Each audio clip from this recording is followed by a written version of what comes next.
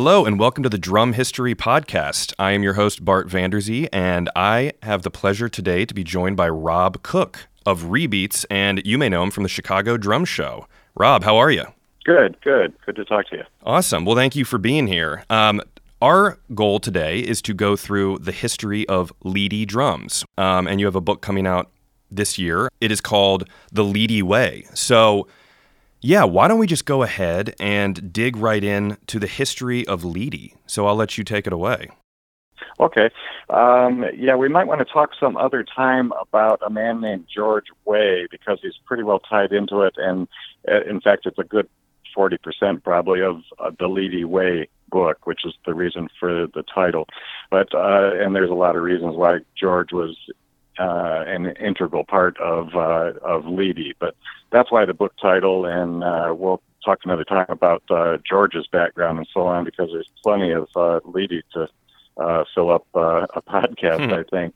But one of the striking things about Leedy and a parallel with Ludwig, and I've done so many of these books that the parallels seem more and more to hit me in the face, and the commonalities of these companies. But the thing with both Ludwig and Leedy is that they were started by percussionists who had a need for improved equipment and managed to do it, and then kind of listened to voices and follow their dreams and end up producing not only their original product, but a bunch of other things. So with Ludwig, it was the pedal, the folding pedal, the portable bass drum pedal. And we'll get into the significance of that because it's not about Ludwig right now. But by the same token, with Leedy, it was the folding snare drum stand. Drummers often were just putting their drums on a chair or wearing them, marching drums, of course, and then putting that drum when they were in a stationary setting on a chair. So it seems like an obvious thing that would have been invented with the drum way back when, but the folding drum stand was a pretty big deal, and one of the keys to Leedy's success. Now he had been making drums before that. His father was a cabinet maker, so he had been around woodworking skills, and his father, it said, even helped him with some of the early drums. But at that time, he was a performing percussionist. From a very young age, Leedy was a professional percussionist, and a well-known one, a very well-trained, very competent percussionist, and that ultimately led him into manufacturing. And we're talking about Ulysses G. Leedy, correct? Or U.G. Leedy? Correct, yeah. Cool. Yeah. And so he started working out of his apartment. He shared an apartment with a clarinet player that he performed with often in different settings around Indianapolis. And their apartment was full of stuff. I was fortunate to have met and interviewed early on for me in the course of these books, all three of the four children of U.G. Leedy. And one lived in Michigan, and he told me that originally in that apartment that his father had shared with this clarinet player, Sam Cooley, that it was just so cluttered there that Cooley became his partner kind of by default. He had no choice because their apartment was full of stuff, and he was always climbing over it and so on. But initially, it was the Leedy and Cooley Manufacturing Company with the address of the apartment that they were sharing, and they grew out of that. I mean, it just got overwhelming with all the the wood and woodwork going on, and the metal work of putting these stands together and so on. So U.G. Leedy moved to a location in a cyclorama building, huge building that was, I think it was within the first decade that it had been created. and a big round building that had murals all the way around, and that there was their presentations would change. And as part of that building, there were a couple of floors of offices and shops and so on. And they took a location on the lower level of the Cyclorama building. And things are a little bit foggy about the exit of Sam Cooley, but we do know that about the time that Eugene Leedy relocated from the apartment to the Cyclorama, he incorporated, and that was in 1903. Wow, that's unbelievable that he starts in an apartment and then goes to large-scale manufacturing. I mean, that's just like an inspirational story. Well, it didn't happen quite that fast. Because they went from the apartment geared up to making the snare drums and the folding drum stand. And it wasn't an overnight thing to making everything that a percussionist could use. But things really started to happen when he incorporated in 1903 and moved to the Cyclorama. And this is an area that I think is pretty much new information to most of the drum historians out there in the vintage drum community in general. And that's that it wasn't that Eugene Leedy had a couple of employees who weren't very important, but on the first catalog he put out, it's got on the title page that Leedy Manufacturing, and it's got three names: Eugene Leedy and Herman Winterhoff and Charles Wanamacher. Well, Wanamacher and Winterhoff weren't just run-of-the-mill employees. They were keys to the expansion over the next few years. And as it turns out, we've discovered that Wanamacher, Charles Wanamacher, already had an office in the Cyclorama. And it's possible that he even met Leedy there, or it's possible that since they were both Masons, that they knew each other from the lodge or something.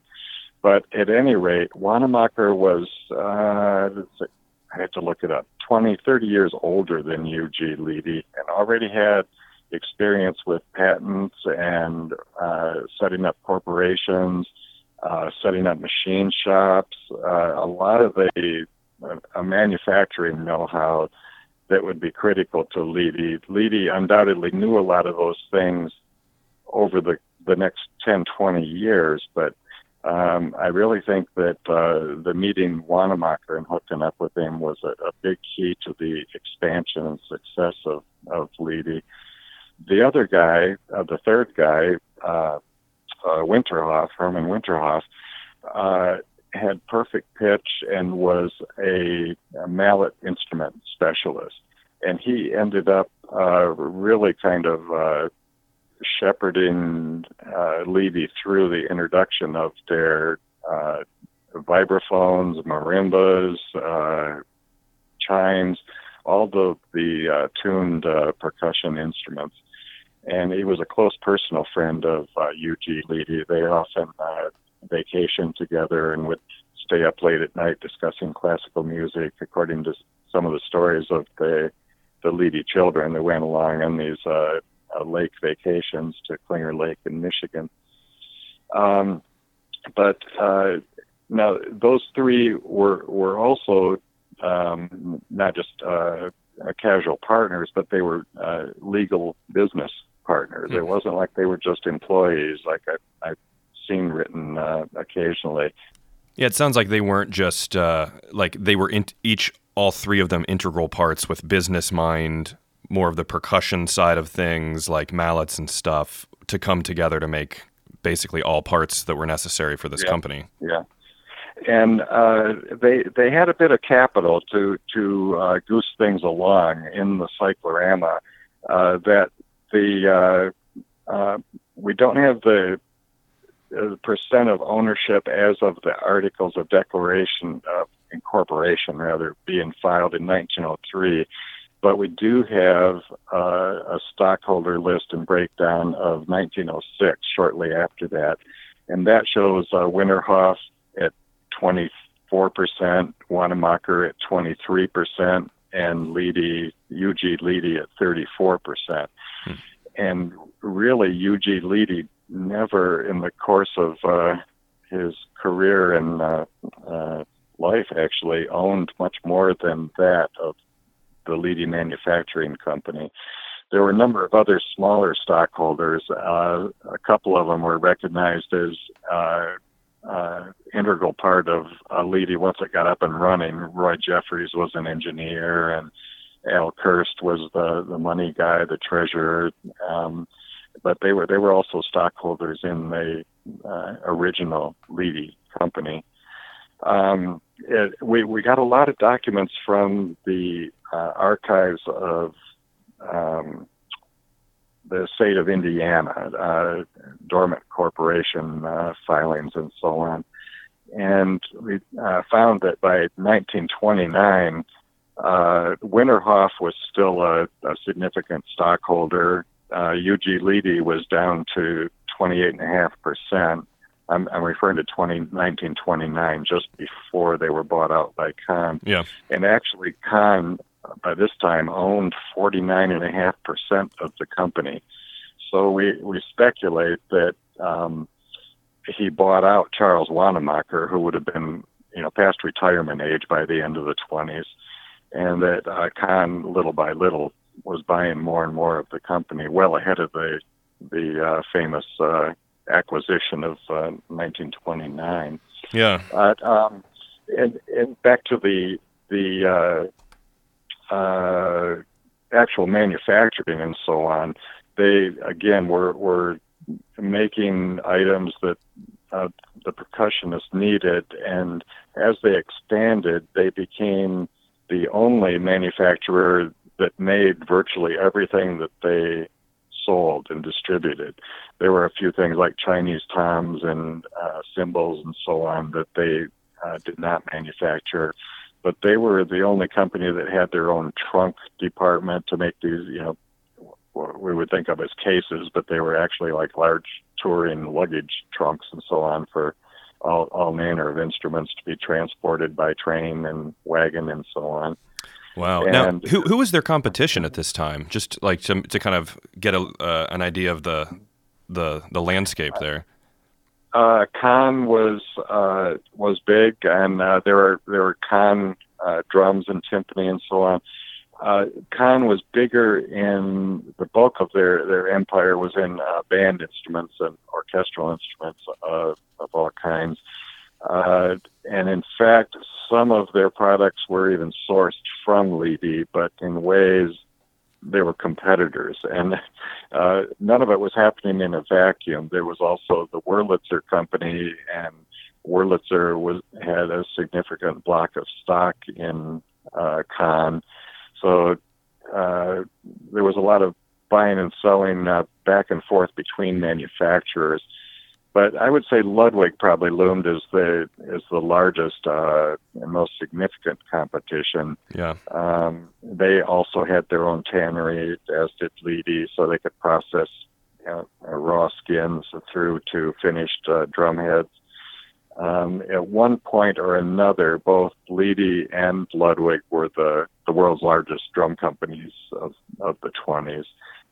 Things kind of shifted back and forth, but those were the big ones. Gretsch was in business, but they were, at this point in the 20s, more of a distributor of all kinds of musical instruments. You look at a Gretsch catalog from the 20s, and you'll find accordions and pianos and That's interesting. Everything you can think of. And they wouldn't, become a real competitive force in drum manufacturing for another decade or two.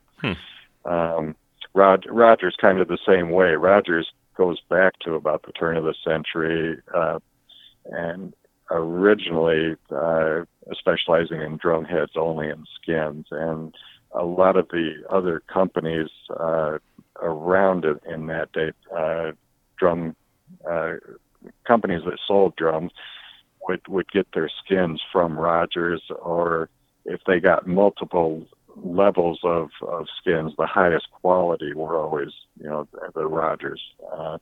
And they didn't get into manufacturing and become known as the Rogers Drum Company, et cetera, until much later. So through the 20s, the two biggies were really Leedy and Ludwig. And in your history, I know that in the 20s, Leedy it looks like they were making like over $250,000 a year in 1920, which is obviously a huge amount of money for a drum company to be making. So they're doing pretty well. Yep. Yeah. They peaked, interestingly enough, in 1927. The reason I say interestingly enough is when I was doing this book, it seemed like time after time, significant changes or shifts in the landscape that the musician was working in and that this manufacturer was producing in had seismic shifts in and around 1927. It got to the point where I started making separate notes every time this happened, and I had to include a page in the book that's just titled 1927 because there were so many quantum shifts. Let me just scroll through them real fast. Sure. One is radio cripples the piano industry. The invention of radio and its domination destroyed piano sales. So that really set the musical instrument manufacturing business afire, the invention of radio, and it really took a toll on piano sales. Well, that didn't affect the drummer so much, but talking movies certainly did. Yes, absolutely. The Jazz Singer, released in 1927, and I know Kelly talked about that the other day, so we won't dwell on that. No, sure. But that was here we are back in 1927. Next, the banjo plunged in popularity, and both Leedy and Ludwig, I should say Ludwig and Ludwig, because at that time it was the Ludwig and Ludwig Drum Company.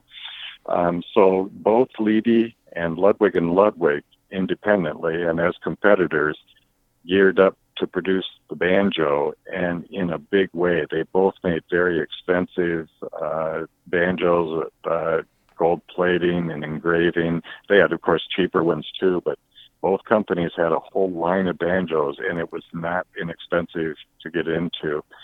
And 1927, it started to hit the fan with the demand for banjos, and the Leedy's sales in 28 and 29 just plummeted. 27 was the all-time high, and they had just remodeled the factory, expanded it. By now, actually, we've jumped ahead from, a long way from 1906 in the cyclorama to 1929. But in that interim, they built a small building and expanded on it over and over again until it was a city block square with multiple additions. And in the book, I have diagrams of each stage of construction that are shaded so you can see what was added when. But anyhow, the last huge expansion was 1927. Well, and then the Great Depression is like right around the corner, so that can't be good for business. No, although they did seem to weather it fairly well. By that time, they were a division of Kahn, and sales, surprisingly, it's not like they dropped down, but so the expansions peaked, the catalogs peaked. Back to just to touch on George Way for a moment. 1927, to me, as his biographer, seems like to be the point at which he spent the rest of his life trying to get back to, because he was pretty much in charge of marketing, advertising, and a lot of things to do with production at Leedy by the late 20s. He had developed this marketing organ, their publication, the Leedy Drum Topics. He edited that and put it together and put out, it was full of new product introductions and local endorsee news and so on. So after Leedy was bought by Kahn, and he was pretty much a much smaller cog in the whole machinery of Leedy production and distribution, he started coming up with proposals for the start of a new drum company. And I have a whole file of proposals that he did in, 36 and 38 and 41 and 55 and so on. Wow. And he always seemed to be striving to get back to 1927, but the world changes. You know, it was pretty much a quantum shift. I mean, in our lifetime, it's been, you know, the invention of the computer and everything going digital. But at that time, it was the shift from silent movies to the radio, and it changed lives pretty dramatically. And there wasn't really a way to get back to the way it used to be anymore. Well, and backing up just a hair to clarify, when was George Way brought into the fold with Leedy? Because I know he obviously worked with them a lot, and he is Canadian, correct? He had George Way drums in Canada, correct? How did that? I know it's a whole episode in itself, but how did he get brought into the company? Well, he was kind of needed in that. We'll jump all the way back to when it was Winterhoff, Wanamaker, and Eugene Leedy in the Cyclorama. And they're broadening their line. They're making more and more products. They're producing a bigger catalog, and they got some major contracts with the government that goosed them along. And they didn't pay much attention to advertising because they were making a good product, and the world was beating a path to their door to an extent. But they did realize that Ludwig was a strong competitor and growing stronger, and they were advertising. George was actually from Boston and became a touring musician. He traveled with minstrel shows and vaudeville and so on, and settled after a few years of that in Edmonton, Alberta. So his wife was a native Canadian, but George was actually from Boston. And on the side, he was the house drummer for the Pantages Theater and so on, and played in the Edmonton Symphony, and was pretty much making a home for himself there, and started on the side, again with a couple of partners, a company doing electroplating and making drums. And then that kept expanding, and he was buying parts from Leedy to make his drums. And the more he bought and the bigger he became, the more he caught the eye of Eugene Leedy, although this was long before there were trade shows or obviously websites or anything like that. Yeah. But just from when you're in that kind of business, like UG was, you're aware of somebody starting the drum company, even though it's on the next country to the north.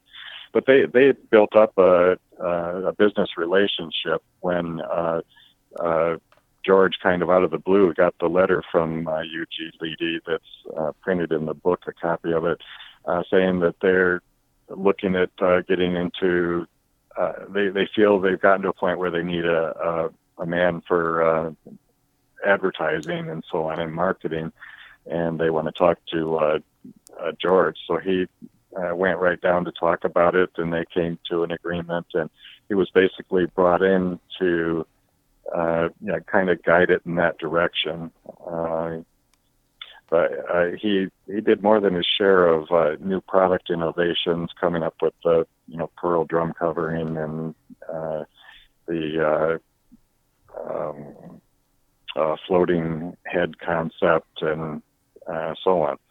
But so he was brought in the 1921, and things just took off like a rocket for the next 8 years. And like I say, 1927, then not so much.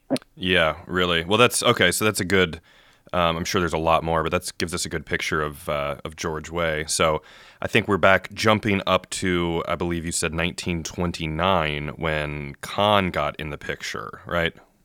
Mm-hmm. Yeah.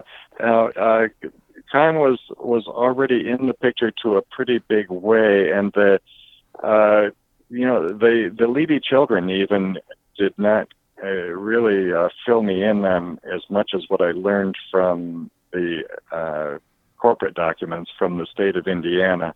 And they can't be blamed because women and girls were not involved in the business at all. And children in general, even the male children, were often dispatched from the dining room when it was time for the adults to eat. Yeah. So the Levy household had a parade of famous guests. They had everyone from John Philip Sousa to members of the Ludwig and Zildjian families and so on, and Paul Whiteman and on and on and on, coming for dinner at the Levy household. But usually the kids were ushered out so that the adults could dine and discuss the music business. But the Levy kids, they never even mentioned any involvement by Kahn. They pretty much presented it as 1929, their father was ill, and he was so ill that, he needed to get out of the business, so he sold to Kahn. Well, as I mentioned a little earlier, by 1929, Kahn already owned 49.5% of Levy, so it didn't take much for them to, be considered as having bought them out. At the time, it was announced as a merger. And at the same time, actually on the same day, they'd worked on this. These things don't happen overnight. Yeah. So obviously they're working on it probably at least 6 months. But on the very same day, the papers were signed that merged Levy with the Kahn Corporation and Ludwig and Ludwig with the Kahn Corporation. So assurances were made by Kahn to Eugene Levy and to the Ludwig family that everything would continue as it had been. But in other words, they'd keep manufacturing in Chicago of Ludwig and Ludwig and keep manufacturing of Levy in Indianapolis. And this was a particular concern for Eugene Levy because he didn't want to dispatch all of these employees and this big building he had built and everything and have it all crumble away just to be a division of a faraway company. But they assured him that they would be keeping manufacturing in Indianapolis, which would mean pretty much the same staff and so on. But that didn't happen. Within a year or so, they announced that all Levy manufacturing was being moved to Elkhart, and the same with Ludwig and Ludwig. Now, Ludwig and Ludwig retained its sales offices and advertising and so on in Chicago, and the casual observer would never even have known that all of these moves were being made because the Ludwig drums continued to have a Chicago address because that's where the advertising was. But actually, Mr. Ludwig had personally moved himself and his family to Elkhart and were working there under the same roof with George Way. Because when the company was merged, Eugene Levy and the Levy family were no longer involved. George Way pretty much became the Mr. Levy because he made the move to Elkhart and was pretty much in charge of Levy operations, especially as it related to marketing and advertising and new product development and so on. But so it led to a certain amount of tension because now the Kahn company was in the position of selling Levy drums and Ludwig and Ludwig drums. So they were allocating space and budget and marketing allowances, all of these things for two different drum companies. Yeah, and they're both major competitors under the same roof, so that has to have some little bit of tension. Yeah, I would think. They, uh, I had heard it reported or seen it reported once that there were specific disagreements between Way and Ludwig that caused Ludwig to throw in the towel and quit. But I've never been able to document anything like that. Wow. What is well documented is that both men really chafed at being uh, a corporate stepchild, and this is one of the patterns that is repeated not only repeatedly just with these two companies, but uh, with Slingerland and Gretsch and Rogers. All of them at one time or another became a division of a corporation that didn't really understand the drum business, or maybe in some cases even the music business. And it makes it hard for, especially for guys like Ludwig and Way, who had pretty much been able to make a decision and carry it out the next day by telling people what to do. But now they had to apply to corporate higher-ups and justify and rationalize what they wanted to do and what it was going to cost and so on. And it was just so frustrating for Ludwig that he finally gave up. He quit and moved he and his family back to Chicago, and then a couple of years later, of course, started WFL. But yeah, that's a theme that like I say, I've seen repeated over and over again, where a corporation buys a drum company as an investment, and the drum company just doesn't continue to thrive and evolve like it did up until that point. Yeah. No, because you become an employee, and obviously for WFL one in 1937, when WFL was founded, I mean, I guess that's his way out, is saying, all right, I'm done with this. I'm doing back to my own thing. Yeah. Yeah. So Way continued though through the 30s, right, working for Kahn. He was basically the original guy from the Leedy, the old school Leedy, and he stayed. Yeah, and a few others key people stayed too. John Yucca, who was doing the drum heads, and I better not throw out names and without consulting my book, but there were 3 or 4 other really key department heads that moved. So it wasn't like he was out there on an island. Leroy Jeffries, amazingly, was on that 1906 article, corporate report as a stockholder, and he stayed with the company all the way up until 1950 or something like that. Now things slowed down. They had a pretty good 30s, but the end of the 30s, of course, comes World War II, and everything slows to a stop. And George stayed with Leedy, and in my mind was kind of Mr. Leedy, and until Leedy really kind of slid off the rails when the war started. I mean, they had a series of wartime drums that were made mostly of wood, but finally George left altogether. He just there was nothing much for him to do there. So he worked briefly for Slingerland and started a drum shop in Hollywood, and eventually came back to Kahn in a similar but downsized role in the late 40s.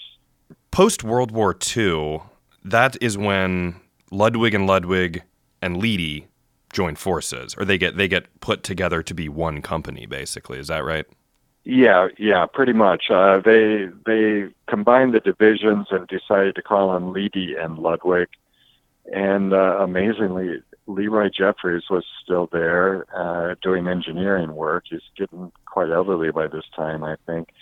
But George Way was back in the picture, and I think it was 1951 they introduced the Leedy and Ludwig, and their feature product, or the crown jewel of the new Leedy and Ludwig line, unfortunately, was the knob tension drum.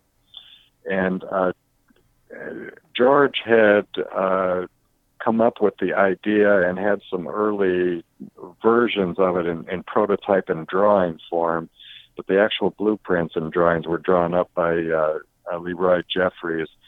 And I believe that it wasn't quite what George envisioned. Clearly, it didn't work. You turn the knob and the basket inside the drum pushes up against the drum head to raise the tension or raise the pitch. But the innards were made of aluminum and tended to bend if you really reefed on it. And you did have to kind of really reef on it. These were calfskin heads. So the knob tension was, they were heavy, they didn't work very well, they spent a lot of money in developing them, so in retrospect, it wasn't the smoothest introduction to your brand new drum division. Yeah. But George sometimes gets a bad rap for that. I've seen it pretty much written that George Way introduced this drum that killed Leedy or something. Yeah. But I have to cut him a little bit of slack there. No, it seems like kind of similar to the banjo kind of debacle where it's happening, you're going full steam, you think it's going to be great, and then it just doesn't quite pan out. Yep, and they were definitely looking for ways, they being Kahn, looking for ways to save money and be more profitable, and it had come to the point where, what's the motivating factor for having two different drum companies, and then we've still got the Ludwigs competing with us down the road. They've just started up this WFL company, so they just tried to I don't know if it's an appropriate term to say cut their losses, but increase the profits, but make use of that space a little bit differently than having two drum companies. We'll just have one drum company. But then they gave up on it altogether. Short 4 years later or so, by 1955, Kahn decided that it just wasn't worth keeping the sawdust factory around. As the chief, Bill Ludwig II, used to say that they referred to the drum division as the sawdust factory. That's funny. The people over in the horn division had no respect at all for the drum makers. So they sold it off altogether. They actually, George stayed in the same building and started his own company on the heels of that. But George Way Drums, and that would eventually morph into Camco and Drum Workshop. It's another long story. But what happened was George stayed there with presumably some of the stuff, but the Slingerland, or the Leedy name, and a bunch of assets went to Slingerland, and the Ludwig name went to the Ludwig family.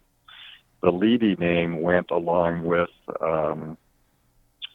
the Leedy name went to Slingerland along with some assets, and the Ludwig name and some assets went to the Ludwig family. Bill Ludwig talks about that in his memoir, The Making of a Drum Company, and both he and Bud Slingerland made weekly trips to Elkhart, and they'd spend a few days down there, 2 or 3 days, and then they'd take the train back.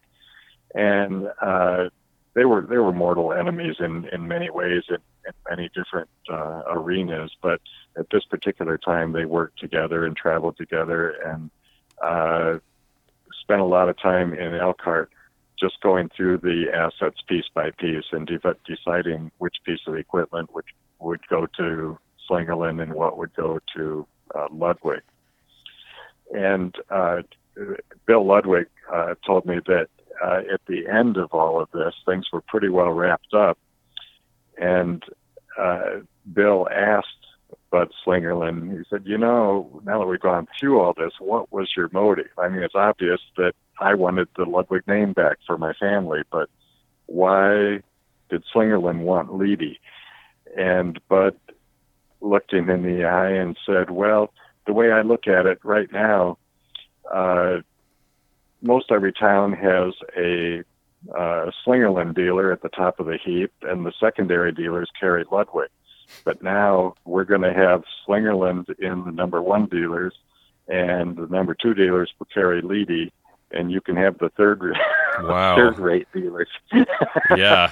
So whether he was just insulting him or what, I don't know, but it kind of typified Bill's opinion of Bud.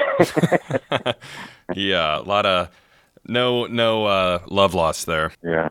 So the Leedy story, should we continue the Leedy story through the Slingerland days, or? Yeah, I mean, I think just taking it through basically what happened after that, because I know it's in that kind of era with Slingerland getting tossed around to different companies and being bought and sold with just basically the name. Yeah, I say just onward. Let's take it to the end, basically.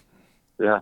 So Bud Slingerland ends up with the Leedy end of things, the Leedy name and whatever assets that he and Bill agreed upon that they would take, and I have no idea what those were.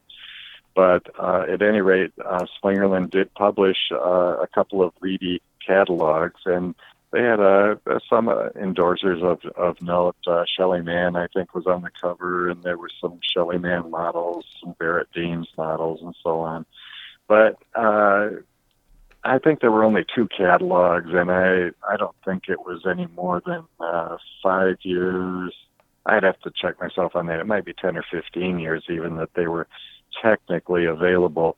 But they certainly didn't set the world on fire, and I think in the end, Slingerland pretty much decided that it didn't make sense to have two drum companies under one roof.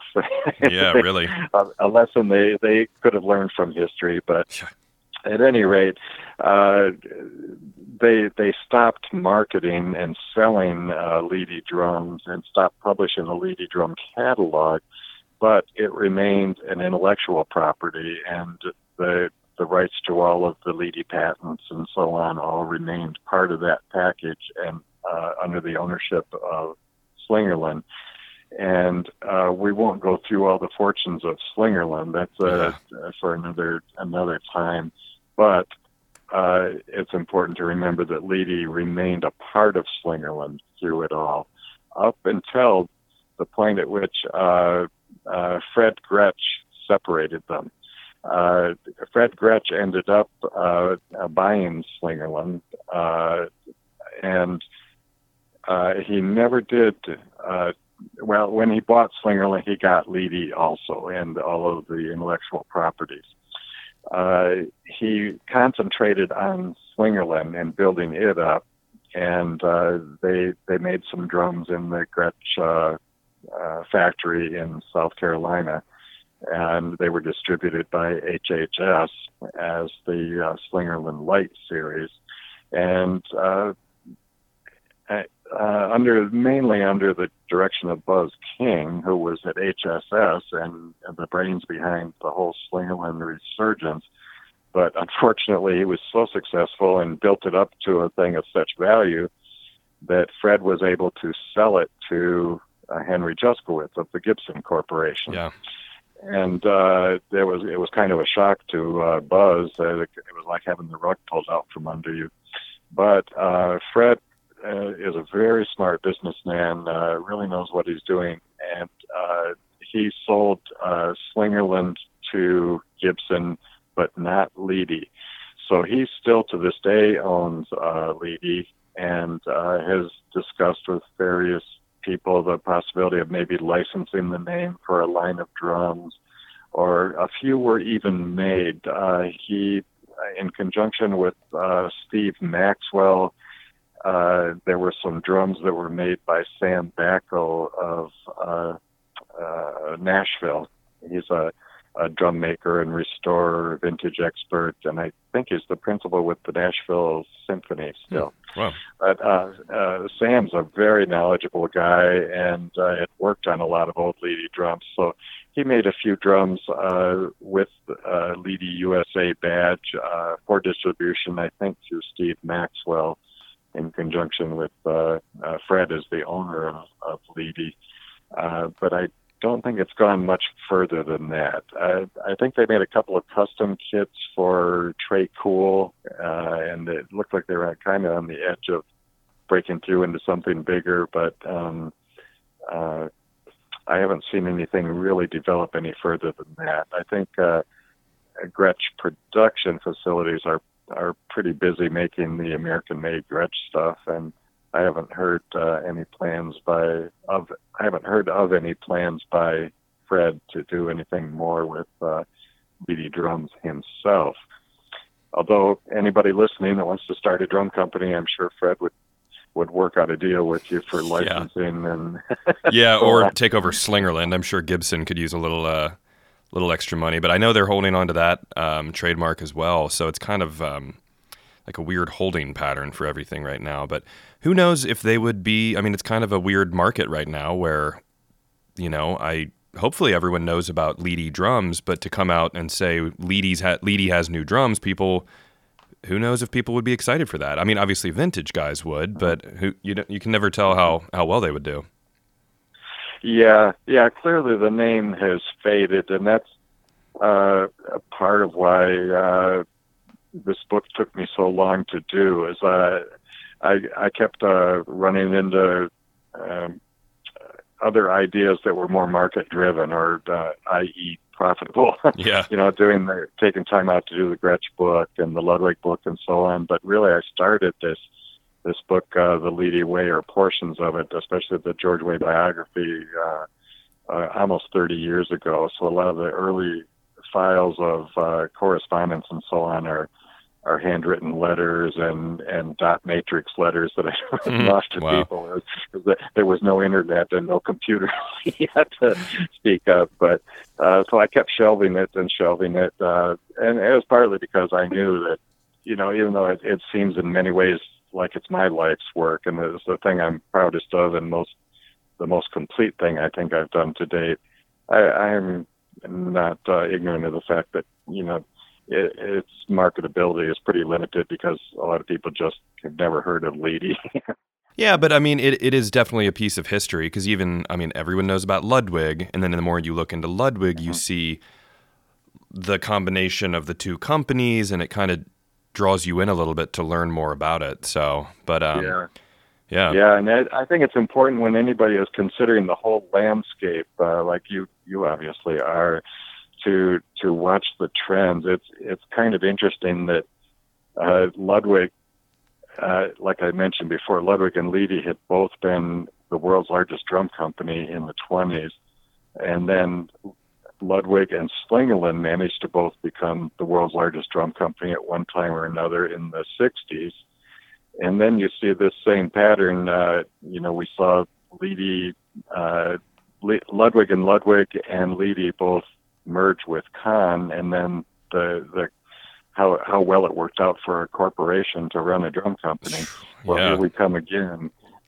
When the Ludwig family sells to Selmer in 1981, now we're a division of a corporation again, as is Slingerland. I think I'd have to look up the date when they sold to Collier Crowell Macmillan, the publishing company, and they became a division of a larger corporation that didn't understand the drum business or the music business. So now we've got some downward spirals. Ludwig, it could be argued, has survived that, and they're still keeping their head above water, but there's still a division of a corporation that not too many years ago was acquired by venture capitalists, and that always makes me nervous. Yeah, really. So we'll see. They've got some good people in place, and hopefully they'll listen to them, and Ludwig will remain strong in the marketplace. But I see yellow flags. Yeah, history just keeps on repeating itself, which is wild. But it's cool. It's cool to look at it after the fact and say, "Oh, this happened then, and then it happened again, and then again and again." And it wouldn't be as fun to be working for the company as it's being sold. But well, wow, we just went through the entire history of Leedy Drums. That was amazing. Yeah, there's a lot of more little. We went down the main street. There's a lot of little alleys to poke around in, and I probably should have spent a little bit more time speaking about actual products and product developments, but that's all there in the book, and you'll probably pick up a lot more. Actually, some of these guys like Mark Cooper and Mike Corrado are more knowledgeable than I am by far about the dates of the different coverings and the variations of the coverings, and I depend on guys like that a lot for doing these kind of books. With Gretsch, it was John Sheridan and Lee Ruff, and there's a lot of good leady people out there, but definitely Mike Corrado and Mark Cooper are a big help. Well, it's all about the community and everyone helping everyone out, because I'm sure people are going to hear this and then be interested in future books of yours and stuff. So now is a perfect time to tell people where they can find your books. Yeah, all of the major books. I have a few smaller things like catalog reproductions and stuff like that, but everything is available from Rebeats, just rebeats.com, and then click on the books tab, and there's buy it now tabs, etc. But not too many bookstores or music stores stock them. A few drum shops do, Drugan's and Percussion Exchange in Chicago and so on, Pro Drum in Hollywood, Steve Maxwell and so on. But all of the major books, the Rogers book, the Leedy Way, etc., are distributed by Hal Leonard Corporation, and almost every music store and bookstore is set up to get publications from them. So people should be able to go into a corner bookstore and order, anything from Hal Leonard's Rebeats catalog. Yeah. But whatever they're inclined to do, they can go to my website. I even list most of the books on eBay, so they might catch a little bit of notice there if they don't find the Rebeats site. Cool. Yeah, and to spell it, that's REBEATS.com. Yep. Well, Rob, this was incredibly informative, and you were the first person I thought of to interview for this entire show. But I kind of wanted to get my bearings and get a couple under my belt before I talk to the some would say the master. So I can't thank you enough for taking the time to talk with us today, me and the listeners, and I hope to have you on soon to cover some other topics, because I know you're a wealth of information on pretty much all major drum companies. Well, thank you. Appreciate it. And I'll try not to go too far off the path and try to stick with what I know to be fact rather than as traditional narratives that tend to get a little warped at times. But keep up the great work. I've listened to all of the existing podcasts, and definitely learned a few things, and really am enjoying them. But keep up the great work. Well, that's great. Awesome. Thanks, Rob. We'll talk to you. If you like this podcast, find me on social media at Drum History, and please share, rate, and leave a review. And let me know topics that you would like to learn about in the future. Until next time, keep on learning. This is a Gwyn Sound podcast.